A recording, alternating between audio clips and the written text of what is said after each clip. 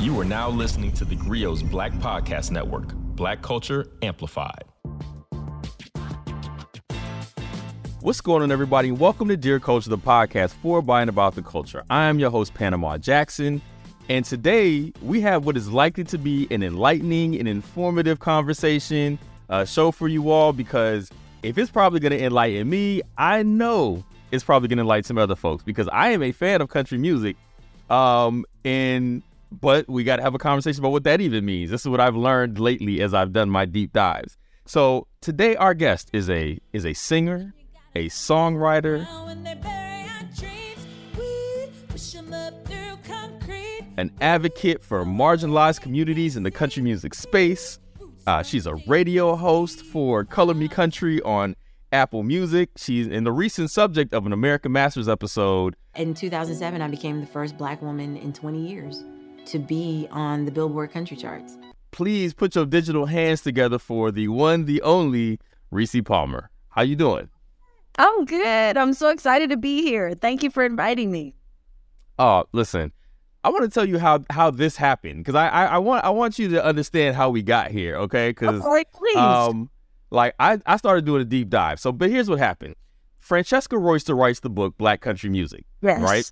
And in this book, there's this whole section about like Afrofuture, the future of country music and Afrofuturism and all this stuff. And you're mentioned in there, right? So I'm looking up, I'm learning, and while I'm a country fan to a degree, I'm gonna have to explain that at some point too. Okay. I see your name, and I'm like, okay, well, I'm doing my dives, and I see you have this country radio show, and because I plan on talking to Francesca Royster, I see you have a conversation with her. So I listened to him, I was like, oh, yo, she gets it. What do you think it's going to take to shift the culture? And there are underground forces, like people creating edgy work that's saying stuff that maybe you can't say if you are interested in, performing on at the Ryman Auditorium. And that this music also kind of has a listenership, maybe growing and connecting people, maybe breaking the rules of the genre. And I think those kinds of underground movements can push and change minds and create audiences, so that audience members are hungry and demanding for more. Now listen to your music, I'm like, wait a minute, this is amazing. Like, I love this. I love your voice. I love all this stuff. I watched the American Masters documentary because I'm thorough about my research, and I see you mention like Summerville, Georgia, which I have a connection to. I'm like, listen, I do. Like, so I went to high school in Huntsville, Alabama, or Madison, Alabama. Let me not give Huntsville. But all my family's from Atlanta. So when we would drive from Huntsville to Atlanta, we would go through the mountains, which takes us through Summerville, right? On the way to 75 at Adairsville, whatever it's, I think Adairsville, something like that. And there's like this ice cream shop that's right outside of Summerville. Like after you come down the mountain, you hit this ice cream shop. And I used to go eat. We would stop there all the time at this ice cream shop to get ice cream. So I'm seeing Summerville. I'm like, wait a minute. So she'd have been places I've been. Like, this is, there's little forks in the road and stuff over there. So I was like, I got to get her on here because there's all these connections, and you speak so eloquently and talk about like taking up space and reclaiming time in your particular genre, in your lane. I was like, I got to get you on here. So, I'm excited to have you here. Thank you for being here. Oh my gosh. Okay, first of all, that little ice cream shop has saved many a trip going to my great grandmother's house when I was a kid. So I'd love that you know that. And thank you so much. Like that means a lot. That means a lot. So thank you, because I've been a longtime fan of what you do for a long time. Because also we have another with Very Smart Brothers, you and Damon. I'm from Pittsburgh. I was born in Pittsburgh. I was born in Swickley, Pennsylvania. And so my girlfriend, actually, one of my best friends growing up, was a fan of y'all and then turned me on. So I've been following every iteration of what you're doing. So this makes me very happy. Full circle. Ain't that? Full circle. Ain't it all right? That's what I'm talking about right there. So I wanted you to come here because I want to have a conversation about, like I said, taking up space and reclaiming time, however you want to frame that, in country music. But I got to start with the biggest, most ridiculous question possible, which is, what exactly is country music nowadays? Because Listen, when I grew up, my mother was a big country fan. So, and I'm talking about like the Waylon Jennings and everybody loved Willie Nelson, of course. But like Hank Williams Jr. and, Charlie Pryor, all that kind of stuff, which is more traditional, I suppose. Yes. Yeah. Nowadays, I don't know what's country and what ain't anymore because pop country got to be a thing, right? But then you got trap. I mean, that whole Lil Nas X thing, listen, I don't know if that's country or not. But I know Breland and his song My Truck is a jam in my house. You can call me crazy, but don't touch my truck. And they got the Sam Hunt version where talking about dusty floorboards and stuff like that. So, like, what is country nowadays? Well, first of all, this conversation is a conversation that happens probably every 10 years, every 10, 15 years in the genre as it evolves and starts to bring in other genres and other elements of other music into it. But I think country music comes down to the basics of what it's always been, which is these very simple yet complex stories about very simple things, like very simple life. Coming from that small town, having your heart broken, falling in love, talking about your childhood, telling stories. Like the emphasis is always on the stories. Right. And so no matter how many trap beats you got behind you or, how many guest rappers you have on your songs or anything like that, like it always comes down to the actual story. And so country music, it's really funny that you ask because we're in a bit of a transition right now because there are the Brelands and then there's like the Jelly Rolls and all these other new artists that are coming along that are kind of pushing the limits. And then you've got artists like Luke Combs and Lainey Wilson who are very traditional and harken back to what people traditionally think of as country. And so these kind of things are happening in tandem and it's really interesting. And it seems like based on sales and trends that it's kind of starting to move towards traditional again, which like I said, happens every 10 years. Which is fascinating to me because again, like as I started doing deep dives, I came across like Gangsta Grass, which is, so I'm like, I gotta hear what this is. Like I don't. So what gets sold gets the water to grow and the sunlight to get the harvest ready to show. And to me, as somebody who is a big music fan, so that's why I kind of enter this as a huge music person. But certain sounds always just like gravitate. So I'm listening to this stuff and I'm always wondering like internally how country artists feel about the cross genre. Like, is Taylor Swift even country anymore? Because I thought she was country, but now she's just making pop songs as far as I can tell. Like she's on all the pop stations, but I imagine with it internally, community-wise, it has to be like a constant conversation about, and I hate to say it, but like who's real country and what's not, right. And all. Like, are these the fights that y'all having internally, like when y'all get together in the studio? Well, what's funny is like, okay, so there really are like two different industries. And so this is when we can get into race conversation and stuff like that because it does feel like there's two different things going on and like there is conflict and that sort of thing. But I think the conflict is not so much with the artist as it is with the audience and with the industry, because industry always wants to go with whatever is hot and whatever is popular. Like there was a song called Word Mercy. It was rapping about going to Applebee's on a date night. Okay.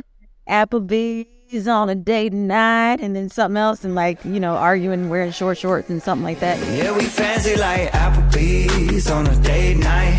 Got that Bourbon Street steak with the Oreo shake. That was like one of the most popular songs, and it was huge on TikTok and all that, and it's very clearly a country rap song.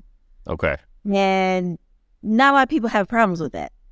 But then whenever you have an artist like Breland come in and incorporate gospel elements and some hip hop elements and all these kind of things, like people love what it does for streaming numbers.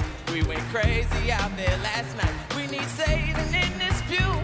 But then it becomes what's happening to this genre, what's happening to our music and that sort of thing. And so that's why I think the pendulum is swinging back this way, because if you notice, the context of all this is in the last 3 years, there has been an influx of artists of color in the space. Absolutely. And people have been dabbling with rap and dabbling with trap beats and using drum machines. I remember when I was writing, and this was in town, and this was, Lord, like 12 years ago, people had started bringing drum machines to the writing sessions and stuff to play underneath us while we're playing with our guitars. Yeah, so this is the thing that's been going on for a while, but it only becomes a problem when all of a sudden everybody started, not only is the music starting to sound different, but the people are starting to look different. So I think it's I don't think it's an artist issue, because artists are going to do what artists are going to do. And that is create and evolve and change and do different things. But the industry and the fandom and radio included in the industry are what bring up this isn't country or this is country discussion. Yeah, that's why I did love that Billy Ray Cyrus hopped on like Old Town Road. He's like, y'all saying this ain't? Now say it's not. Hat down, cross town, living like a rock star. Or even Sam Hunt on My Truck. Like, he gets on. AC busted and the floorboards rusted, with a little bit of love and it'll fire right up. And listen, I gotta be honest, that Sam Hunt version goes. Like, I love that, but that's the only one we listen to. My kids love that song because it's basically a trap song that's just, you know, he's talking about Jordans, and, you know, my kids don't know what blunts are necessarily, but, you know, that's what he's talking about. That, so I just make sure they don't say that. But, you know, it's like, it's fascinating because I'm listening to this. I'm like, you could play this in a club. Like, I spin sometimes. I could run this in a club and nobody would be the wiser of what's going on because it hit so hard. I was like, I know for a fact some of them white people can't stand this. They probably look at this like, here they go infiltrating again. And they which is weird because I think of country, like most genres of music that are American-based, is probably like a black art form that really gets, you know, like the blues and jazz and everything else. Like, there's a very black through line through all of this stuff. And then, you know, here we go. Like, people like, are you taking, you're infiltrating our art form, which I do think, oddly, is how most people view country. 100%. I think the branding job that was done back in the 20s was excellent because it is stuck. And, you know, and it was reinforced in the 70s. There is an amazing paper. If anybody wants to go do a deep dive on this is great. She's a doctoral candidate right now, so I can't call her doctor yet, but soon to be Dr. Amanda Martinez, who I've had on my show before, and she's brilliant. She wrote a paper about how country music became like seen as this right-wing, patriotic, American white art form. And it happened in the 70s. And it's because of Richard Nixon, and then it was continued by Ronald Reagan and really driven home in the 80s. And now that's why you see like this shock and awe as to what the genre has become. And like, you know, when you have people like Chris Stapleton or Dolly Parton or Garth Brooks speaking out about, you know, injustices and social justice issues and people being shocked and that sort of thing. That's why that happened, because this art form started, I mean, two of the bassist instruments, which are the fiddle and the banjo, are based on African instruments. I mean, the banjo even retained the shape of what it was when it was in Africa. And, you know, there's evidence now that fiddle also, like it's Celtic, but it's also African. And there are styles of playing and styles of, you know, of fiddling that harken back to tribal players. And the early string bands were Black, and they were enslaved people. And, you know, in wanting to imitate us, they would often put on blackface and tried to perform the songs exactly as we did. And, you know, one of the first families of country music is the Carter family. June Carter Cash comes from the Carter family. Oh, June Carter Cash, yeah, okay. Yeah, and one of the things that they're known for is their very distinct, Ma Carter's very distinct picking style. Well, guess where she learned how to do that? From a Black pastor named Leslie Riddle. And he was the A&R person. Like, in the Country Music Hall of Fame, there are lyrics in the hall, and it says, "Let the circle be unbroken." Guess what "Let the circle be unbroken" is? It's a Black spiritual song that was taught to the Carter family by Leslie Riddle from the Black church. So, you know, so many of the, I could go on and on. T. Todd Payne taught, oh my God, Hank Williams. Hank Williams is known as like the forefather of country music, like one of the first icons. T. Todd Payne was a poor Black man blues player. Hank Williams couldn't even afford to pay him money for guitar lessons, so he gave him sandwiches in exchange. So like and I can, like I said, I can go on and on and on. We are always there. We have always been there. But because of marketing and because of, you know, musical redlining, things are the way that they are now and the way that we see them. Absolutely. All right, we're going to take a real quick break here on Dear Culture. We're going to come back and talk more about the musical redlining and everything you just said, because it was all fascinating and I'm learning so much. So stay tuned here on Dear Culture. The 80s gave us unforgettable songs from Bob Marley, De La Soul, and Public Enemy. I'm a black man, and I can never be a veteran. Being Black the 80s is a podcast docuseries hosted by me, Torre, looking at the most important issues of the 80s through the songs of the decade. Can I have another hit? The dope man said, "Look, I don't give a." A decade when crack kingpins controlled the streets, but lost their humanity. You couldn't be like no soft, smiling, happy-go-lucky drug dealer. You had to suppress that. It was a time when disco was part of gay liberation. It provided the information to counter narratives that were given to gay people by the straight world. This is the funkiest history class you'll ever take. Join me, Torre, for Being Black the 80s on the Griot Black Podcast Network or wherever you listen to podcasts. All right, we're back here in Dear Culture with Rissi Palmer, and we're talking about the marketing that was done to basically turn country into a basically feeling like the white genre of music. That's the way that it's treated. So I have to ask. So I watched the documentary about you on American Masters. It was really fascinating because you kind of have, unfortunately, the story that so many artists have over the decades, right? Where the somebody took a shot, it didn't work out, they blamed you, then the record company took advantage of, you know, like having to fight for your own freedom and all that stuff in order to create the music you want to create.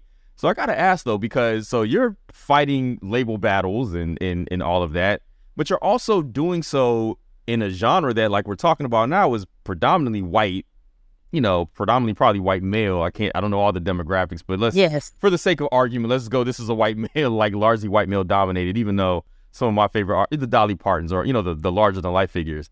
So what's it like as a Black woman taking up space here? Because that's what it feels like you are doing, and doing so in a very loud way. We're going to talk about some of that loudness. What's that like for you?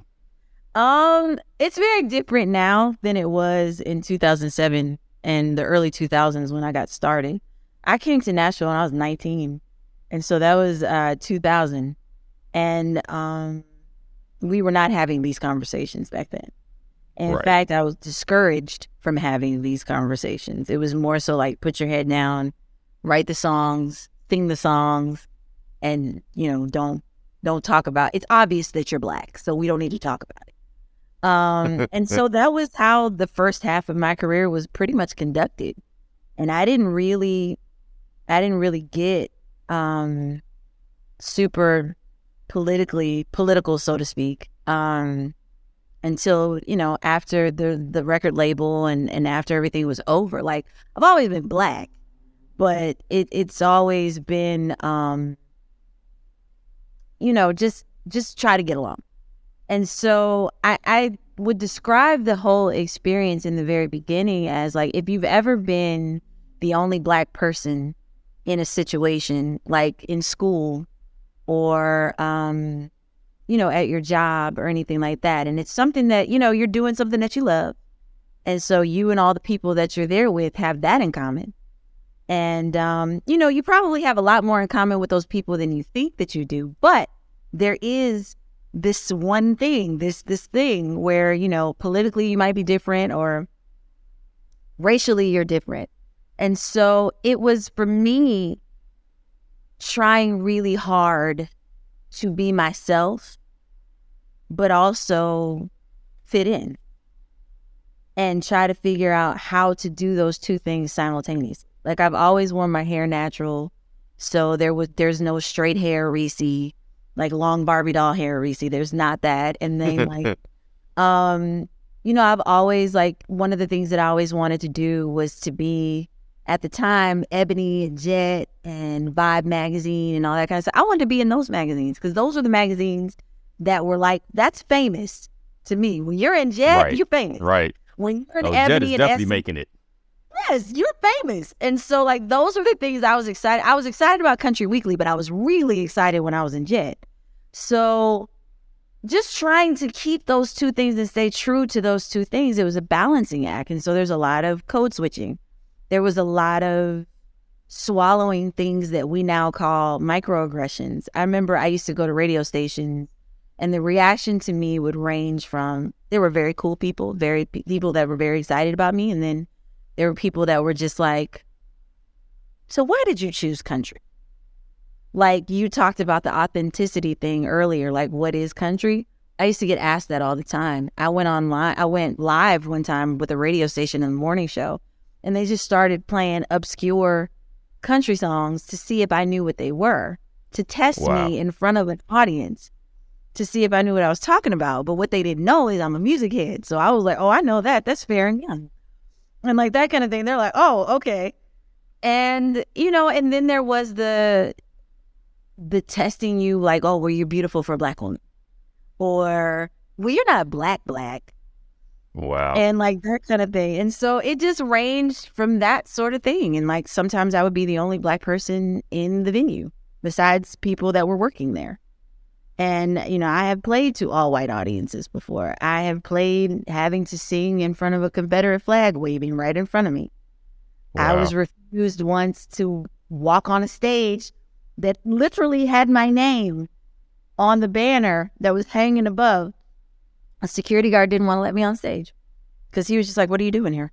And I was like, I'm Rissi Palmer. They're playing my song. I need to go out on stage. The promoter had to come and have them let me on stage. So just, you know, I have tons of stories like that. So it was just like, again, balancing what you love with balancing being true to who you are.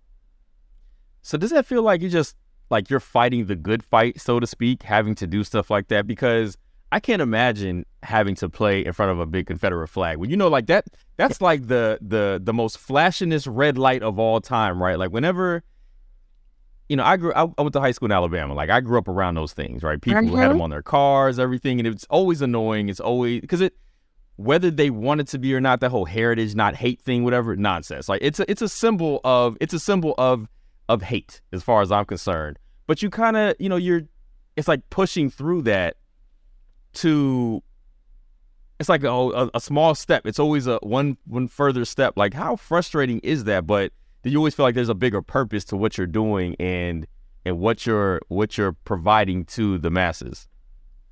So yes and no. I will say in the very beginning, I don't know that I was like hyper aware of, like I knew it. I knew the historical ramifications of everything and, you know, being the first Black woman in 20 years at that time to be on the charts. Like I understood the gravity of that, but I was just trying to make it as an artist. Like I was still kind of thinking of myself as like, I'm trying to be Taylor Swift. I'm trying to be Carrie Underwood. I'm trying to be like all my contemporaries. I was trying to be those people. And so I was like, you know, this is kind of par for the course. But now I look at it more so as, no, you do this because you want to make sure that the next line of people coming behind you don't have to worry about this. Like, don't have to think about these things. Like, they really can be Carrie Underwood and Taylor Swift because they don't have to worry about all these other, you know, all this other bull. So, you know, you talked about Ebony and Jet and all these spaces because I want to shift a little bit because, like, in the country world, it seems like there's a lot of fighting for acceptance. On the Black side, there's a Black coin to this. It's like acknowledgement at all, right? Like, it feels like ain't nobody, like, it's just, we just ain't listening to country music like that. And the reason I bring this up, I'm gonna make a real interesting comparison. So you have a song called Seeds. Don't believe what you've been sold. They can bury your body, but never. I saw that you wrote it in the aftermath of Michael Brown, what happened in Ferguson, and you drop a video that I'm sure pissed off all manner of white people, and you mentioned that in the documentary. Can't act too free, act too proud, shine too bright, speak too loud. But so here's the interesting thing about that. Kendrick Lamar's song, We Gonna Be Alright, becomes the song of the movement effectively, right? We gon' be alright. Do you hear me? We it is synonymous with like the Black Lives Matter at this point. I feel like Seeds should be number 2 on that playlist. But yeah, I also don't think I saw the video for the first time when I'm doing research and stuff like that. Like we have such a we're just not. When people say country, Americana, folk, all this stuff, it's just like, all right, that's not, I get off at this road. I get off at this exit. How do you shore up that? Like, that has to be as frustrating as trying to get acceptance in a room with people that don't seem to want you there as like, here, guys, I'm out here making this music. It's for us. Like, your Revival album is amazing. I mean, and it's amazing in a way that's not try hard. Like, it's not like, what I'm going to say is going to be jacked up, but like when I listen to some country songs by people, I hate the songs about America and all that. Like, come on. Like, it drives me nuts. Like, stop pandering to people who don't care about you, right? Your music is very authentic. And I swear to God, it sounded like you were listening to Prince when you made some song on there that sounded like Diamonds and Pearls to me. I'm like, oh, this is Prince all day long, like 100%.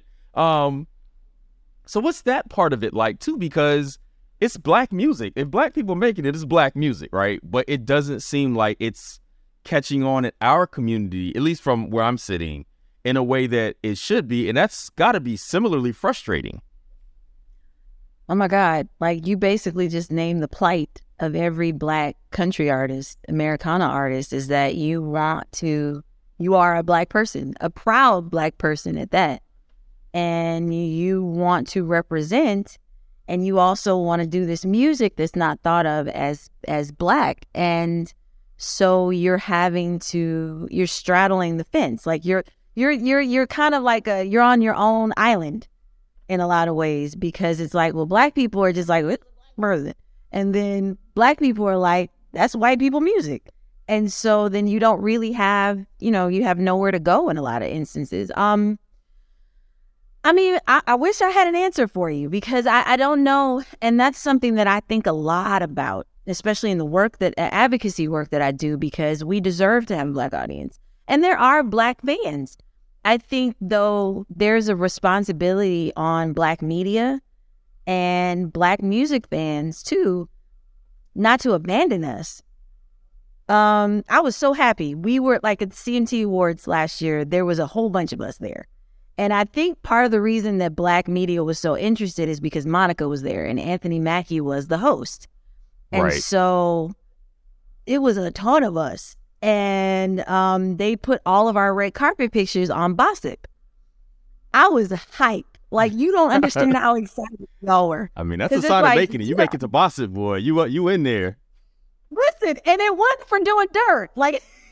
Right. Like, I never had to be caught up in controversy in order to make it on to Bossip. And it was just like, this makes me so happy. And I made a post about it. I was just like, it makes us happy to be a part of black media and to be a part of black culture, as we are, because we're black too. And this is another way of being. This is just we're multifaceted people.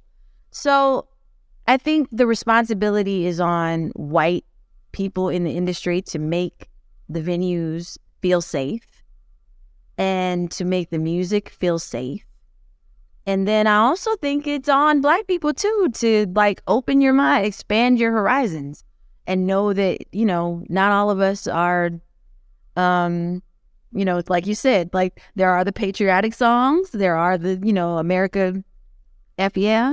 And then there's also the songs about, like Willie Jones' record, American Dreams, is one of my favorite records. Proud to be a black man, living in the land of the brave and the free. Yeah, I'm all American, and that American it does beg the question about to some degree about like gatekeeping, right? Like nowadays, in order to like break into all these other markets, like the playlists that, you know, all the streaming services create and stuff like that, is typically that's how I find a lot of new music, right? Like, and I'm getting older, so I don't have the patience to dig into music the way that I did when I was in my 20s, right? But, you know, I also wonder, like, how in the world, like, I guess I don't understand how to even make that part of it happen, because, you know, the music is good, you know, like I genuinely enjoy it. And listen, as far as I'm concerned, so much of what I hear from like black country, it sounds a lot like gospel to me. Like when I'm listening to this sounds like it's straight up out the church. The singing is all like, you know, there's some genres you don't have to really be able to sing in order to make it, but y'all be singing, you know what I mean? Like there's some singing going on, not just singing. And we love that in the black community. We love singers. We love people that can sing, like really do it. And people that, you know what, if you invited them to church, they could come into the front and sing a song if they wanted to. You know what I'm saying? Like that's what I hear from a lot of it. But I've been thinking about that a lot. Like how in the world do you get, because I think it's an awareness thing. Maybe yeah. I'm giving too much credit to just awareness, but I don't have an answer either. I've been thinking about that a lot as I listen to your album and the albums of all these people, you know, that I've been exposed to through your radio show or through the songs that I'm hearing there and just the reading and stuff that I've done. Like, you know, I don't have an answer either, obviously, but that's just, you know, one of those things I've been thinking a lot about. Like, how in the world how do you put this music in front of people who are going to appreciate it because it's just good? You know, they just got to know what's out there in the first place. Well, first of all, I think things like this are important. Like, I'm really grateful for you having me on the show, because this is a platform where, you know, there are other Black people, and you can and you can hear me and know that I am, right? And that and we can have these conversations. I think the first thing, it most definitely is awareness, and so it would be awesome if BET integrated some of our videos into, well, they don't play videos anymore, but you know, when there was a time when music videos were played, like it would be nice to be integrated in that. Like Country Girl, a lot of people don't know this. My video for Country Girl was played on BET, and that was awesome. Show the world you're a country girl. And, you know, Jimmy Allen was just nominated for Best New Artist at the NAACP Award. That's something. That's really special. Kane Brown played at the BET Awards. That's special. That's important. Okay, so now next year, invite more of us. And maybe think about making a category. Like, we have to be welcomed into the spaces as well. Right. Like, it's not just a matter of just showing up and being like, hey, y'all, I'm country. Take a picture. Like, it would be nice to be invited. It would be nice to be invited into the conversation. So fair enough. I think that's the first, that's one of the steps for sure. Absolutely. All right, we're going to take another break here. When we come back, we got more with Rissi Palmer. All right, welcome back to Dear Culture. I'm here with Rissi Palmer, and we're talking about basically race and country music. I mean, that's what we've been talking about, like the elephant in the room, right? It's like, yeah, the elephant in the room in a lot of these conversations. Yes. You just dropped a new single with Miko Marks, who I discovered through your song. I'm still here.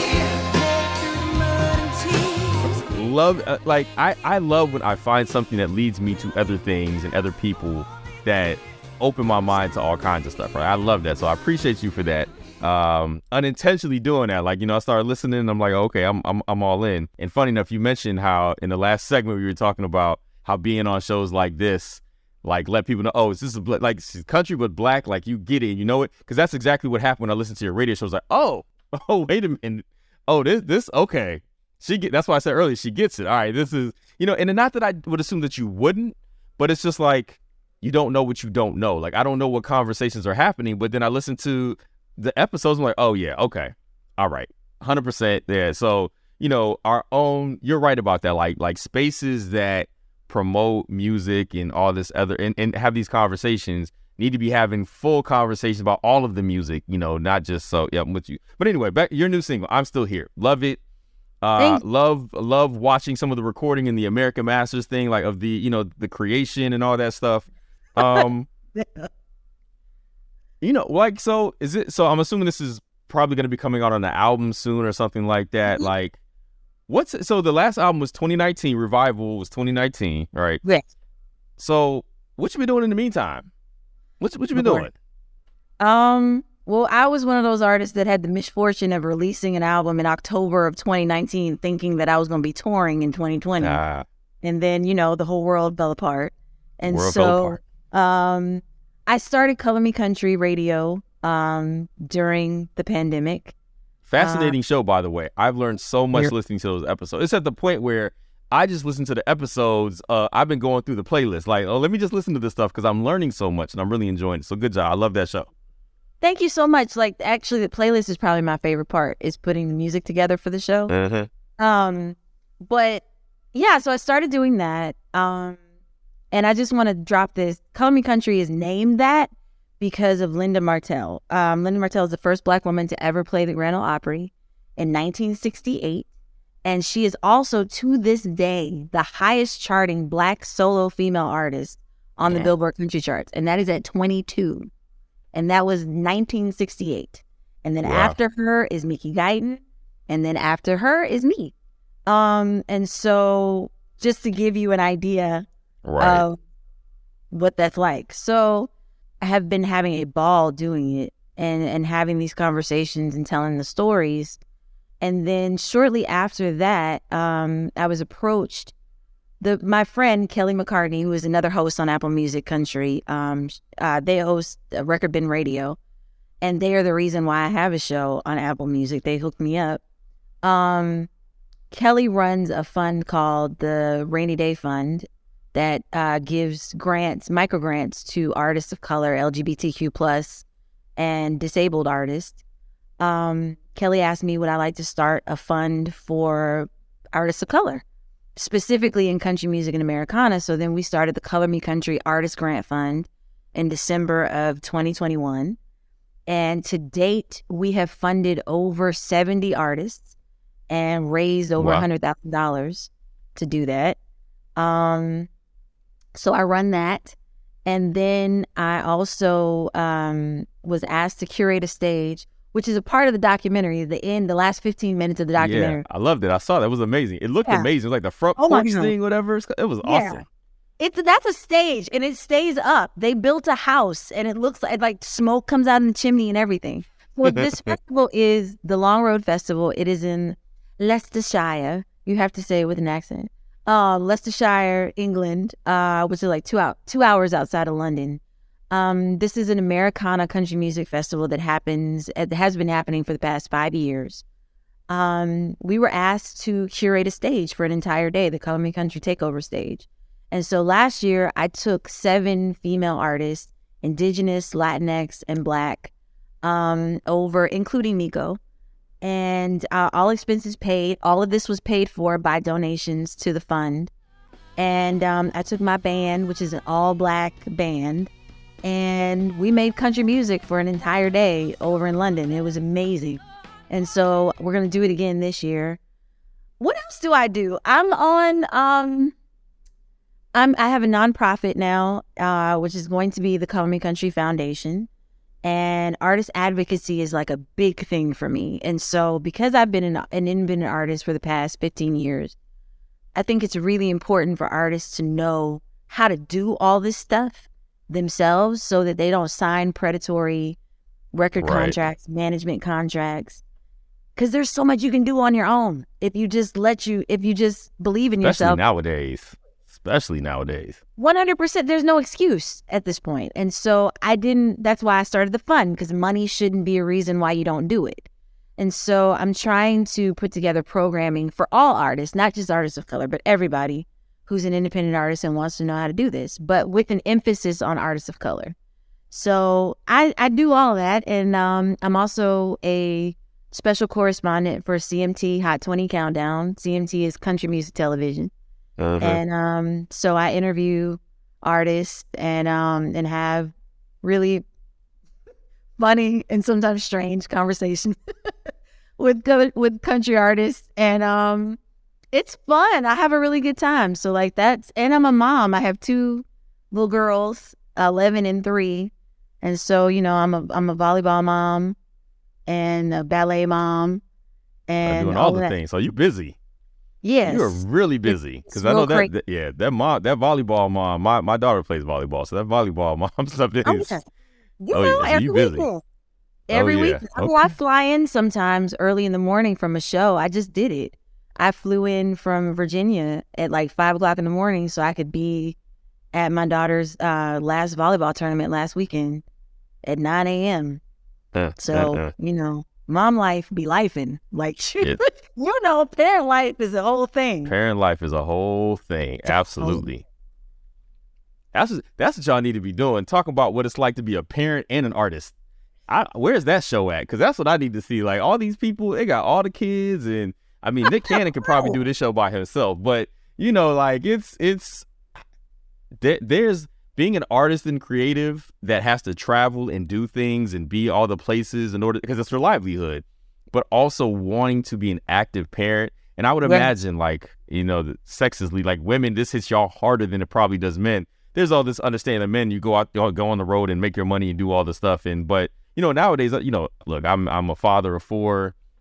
My wife runs an organization for mothers of color in the Washington, D.C. area.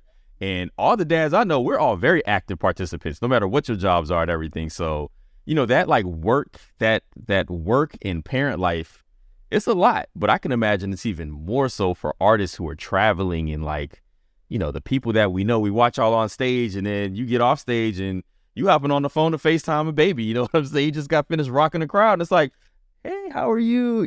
So there need to be something about that. Where's that documentary? That's what I need to see. Part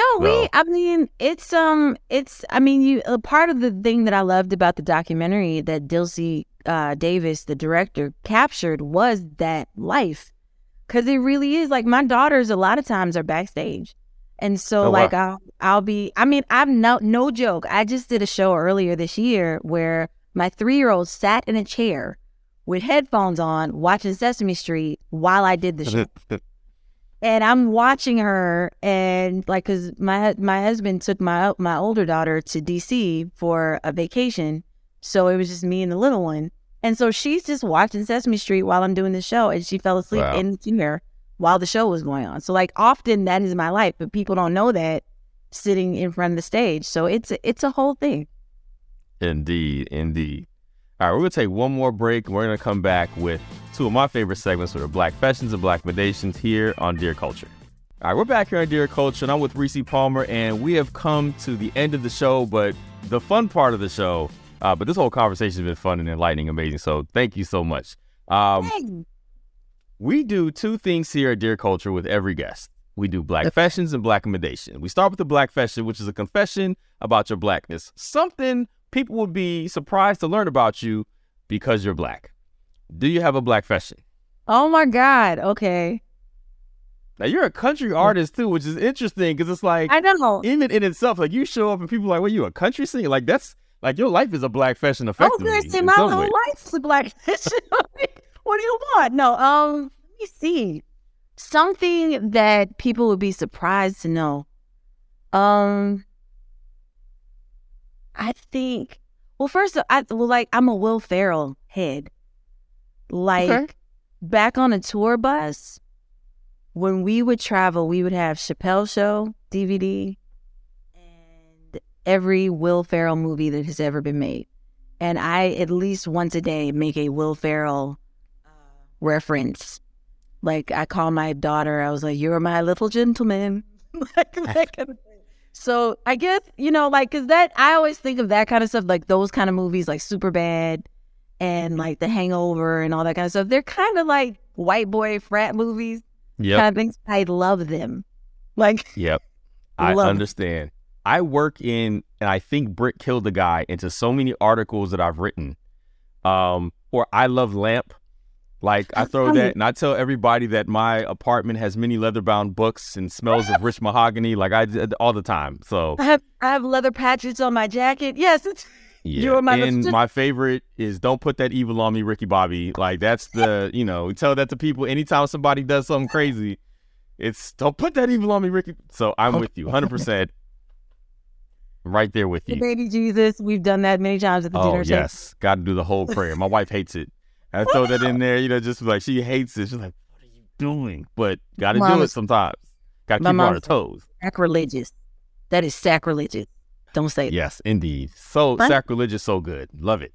So, all right. Well, so to counteract sometimes what could be for some people bad black fashions, we also do Black Recommendations, which is a recommendation about something by, for, and about Blackness, Black culture, the community.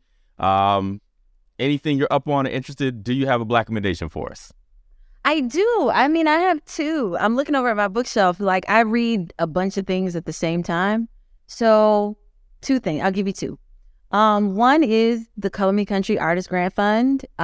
This is to help us continue to normalize Black people in Americana country music and bluegrass spaces.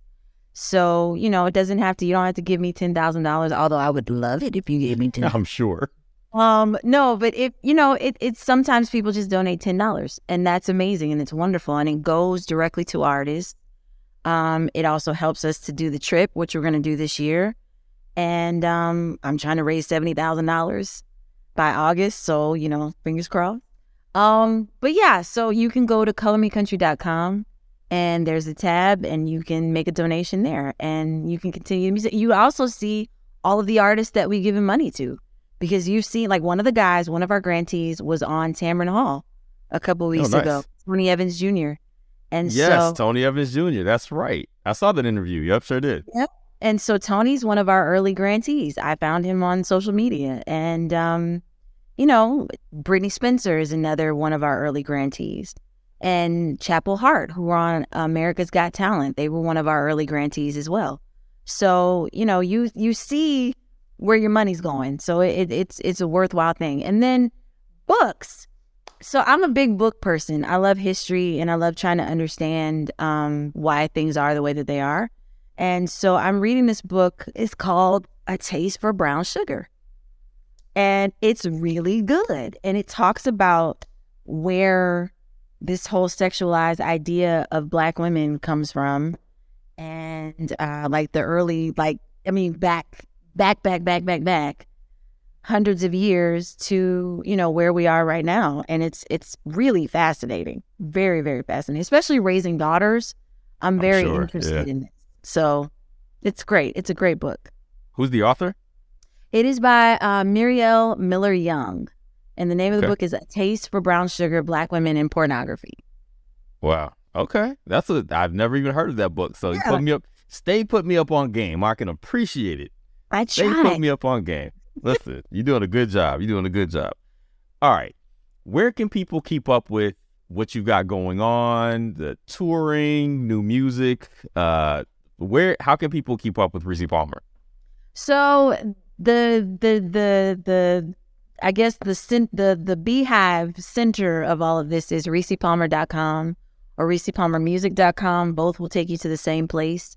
And you can find links to all my social media. I Instagram. I don't Twitter so much because Elon Musk frustrates and angers me so. But I do Instagram. I sometimes TikTok.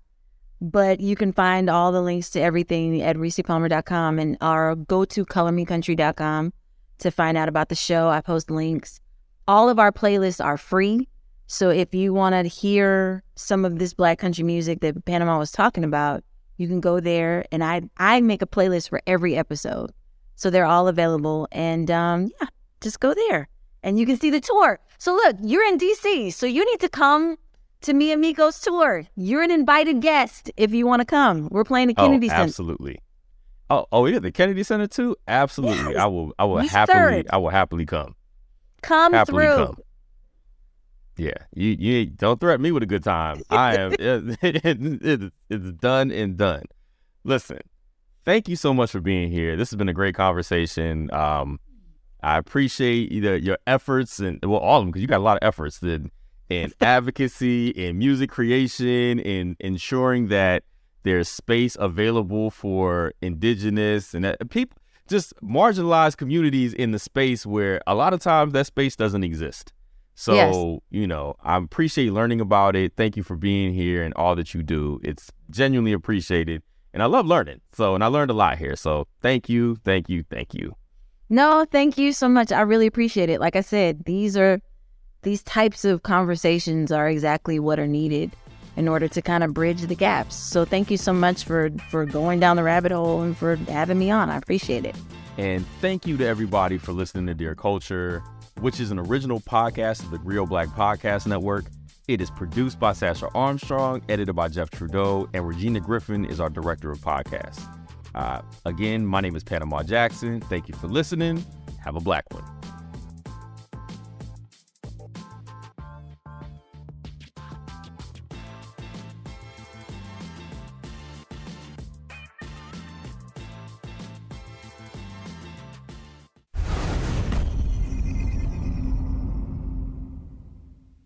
The 80s gave us unforgettable songs from Bob Marley, De La Soul, and Public Enemy. I'm a black man, and I can never be a veteran. Being Black the 80s is a podcast docuseries hosted by me, Torre, looking at the most important issues of the 80s through the songs of the decade. Can I have another hit? The dope man said, "Club, I don't give a." A decade when crack kingpins controlled the streets, but lost their humanity. You couldn't be like no soft, smiling, happy-go-lucky drug dealer. You had to suppress that. It was a time when disco was part of gay liberation.